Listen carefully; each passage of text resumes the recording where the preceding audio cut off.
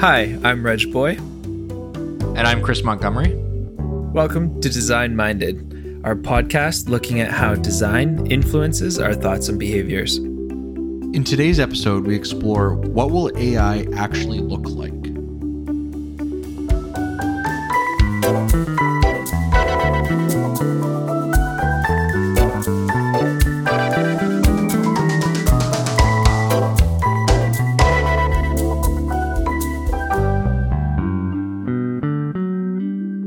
So in this quick little episode, we wanted to touch on what artificial intelligence is going to look like physically, what are our AI assistants going to look like in the future. You know, for a long time in basically any science fiction show, AI takes a human form. You know, Data in Star Trek Next Generation. The Jetsons robot, even like the Tin Man, right? In Wizard of Oz was literally just like a dude in a bunch of silver paint. Or C-3PO, right, for that matter. It's exactly what he was. But he's presented as an artificial intelligence system that's human cyborg relations, right? That's it fits everything that AI is, and it puts it in a human form, something that we recognize. For that matter, look at R2-D2 and BB-8, who are clearly robots, but they have a head. They have something that's like an eye or eyes. You know, it looks somehow animated, somehow lifelike. But why? I mean, that's part of what we wrestled with in the first, or we touched on a little bit in the first AI episode, was part of it, at least in pop culture, is just to create that relatability, right? We as humans we have a lot easier time understanding and relating to other things that look like humans or looks like pets or animals that are around us. And so that's a really easy way of doing that in a piece of writing or film. But the weird thing is that as we've started to have AI in our lives today, it very rarely looks like anything that, you know, was predicted, or doesn't really ever, you know, we don't have robots that look like us walking around, basically.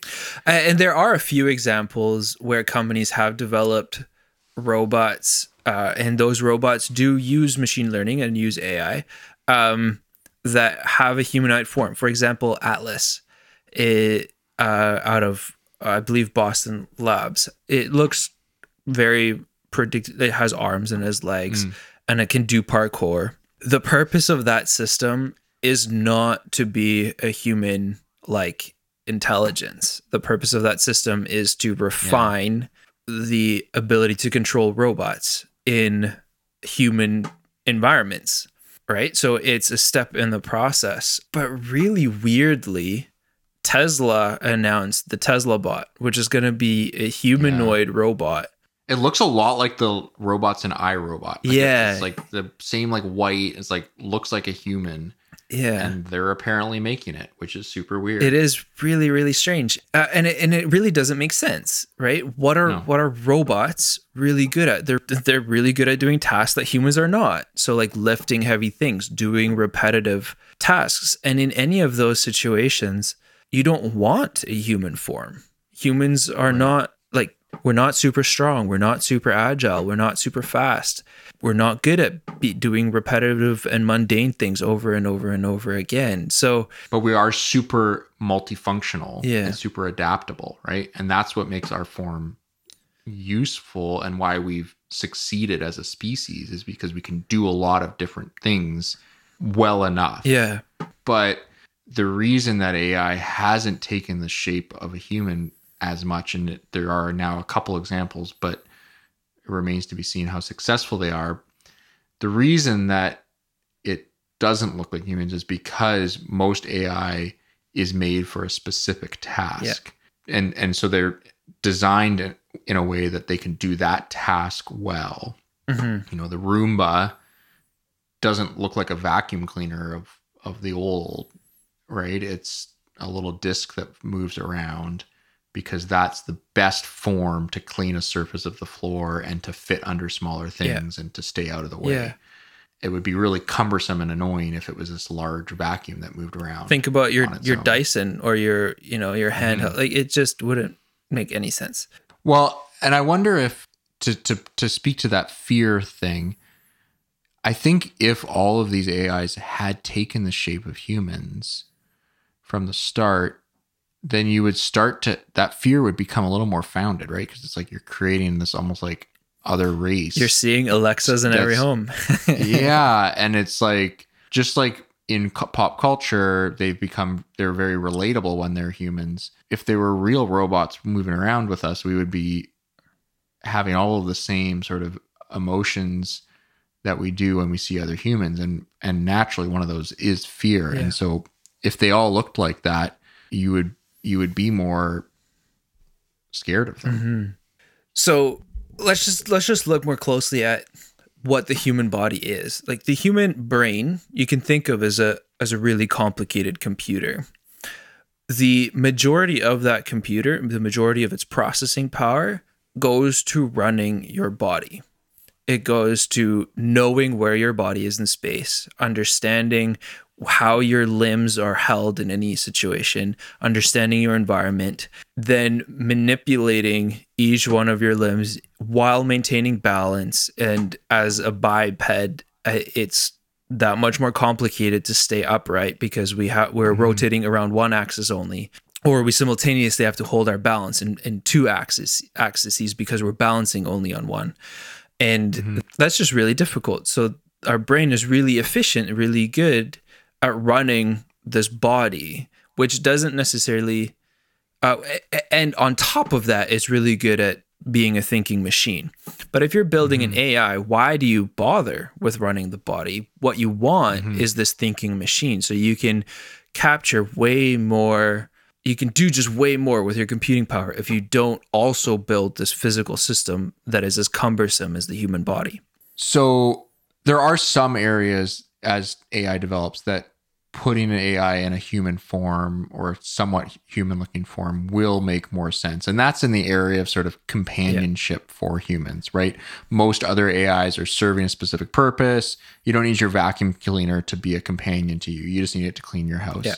But there are a lot of tasks that can be done by artificial intelligence, but they need a bit more of an emotional connection with the humans in order for them to be successful. There are many jobs, many areas where AI has a role, and a role that's similar to what humans would be fulfilling, but there aren't humans to take those positions. So just as an example, in Japan, they have an aging population, and there just isn't enough healthcare workers or caretakers for many of these elderly individuals. So there is a very real concern amongst the elderly and amongst their loved ones that these people will die and no one will know.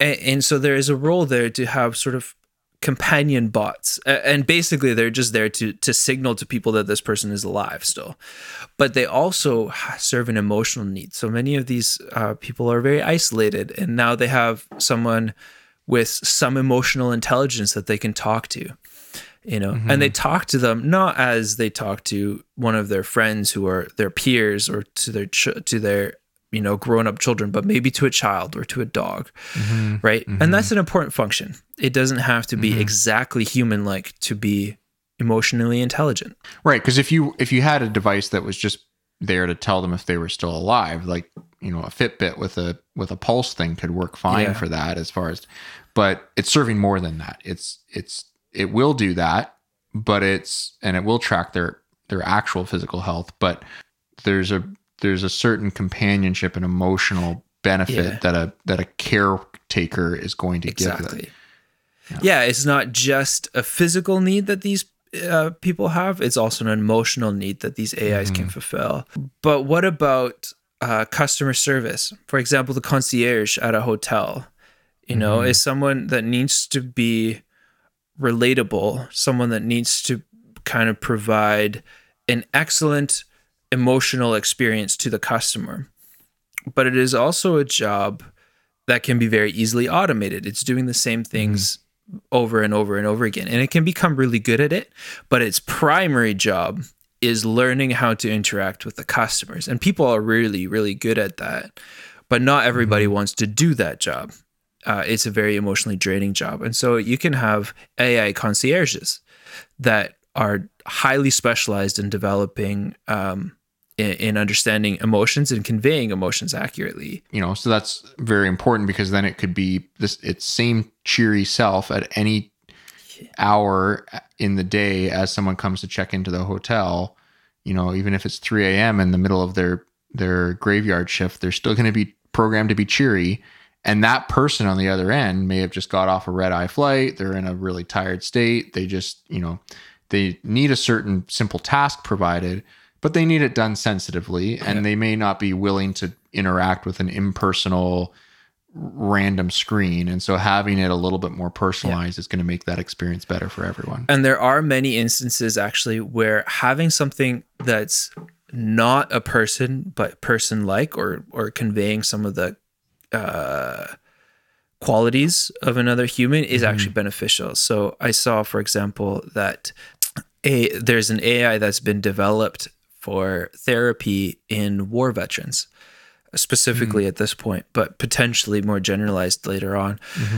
And the reason is that many of these people suffered fairly severe traumatic situations, instances, and events.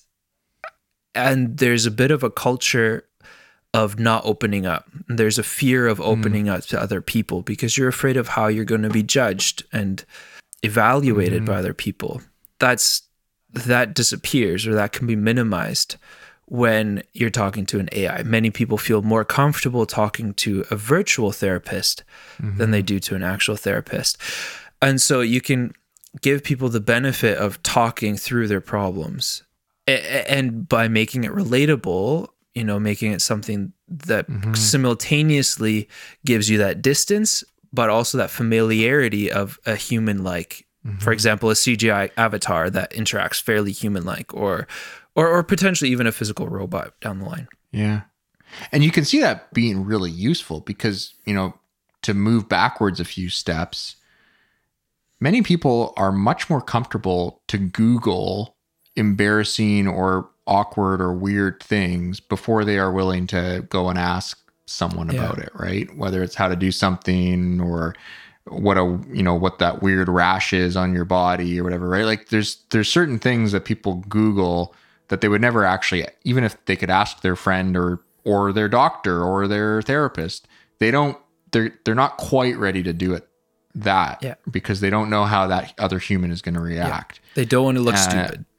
They don't want to look stupid. They don't want to be embarrassed. They don't want to look silly, whatever that human emotion is. And so if you can, basically put that into a form that they both know isn't a human, but also can talk to it a little bit more like a human, then you've met that really critical need. And there's a lot of those places that it could help humans. Yeah. So I think it's very unlikely that the majority of AI is going to take humanoid forms. The robots from iRobot are not going to take over the world.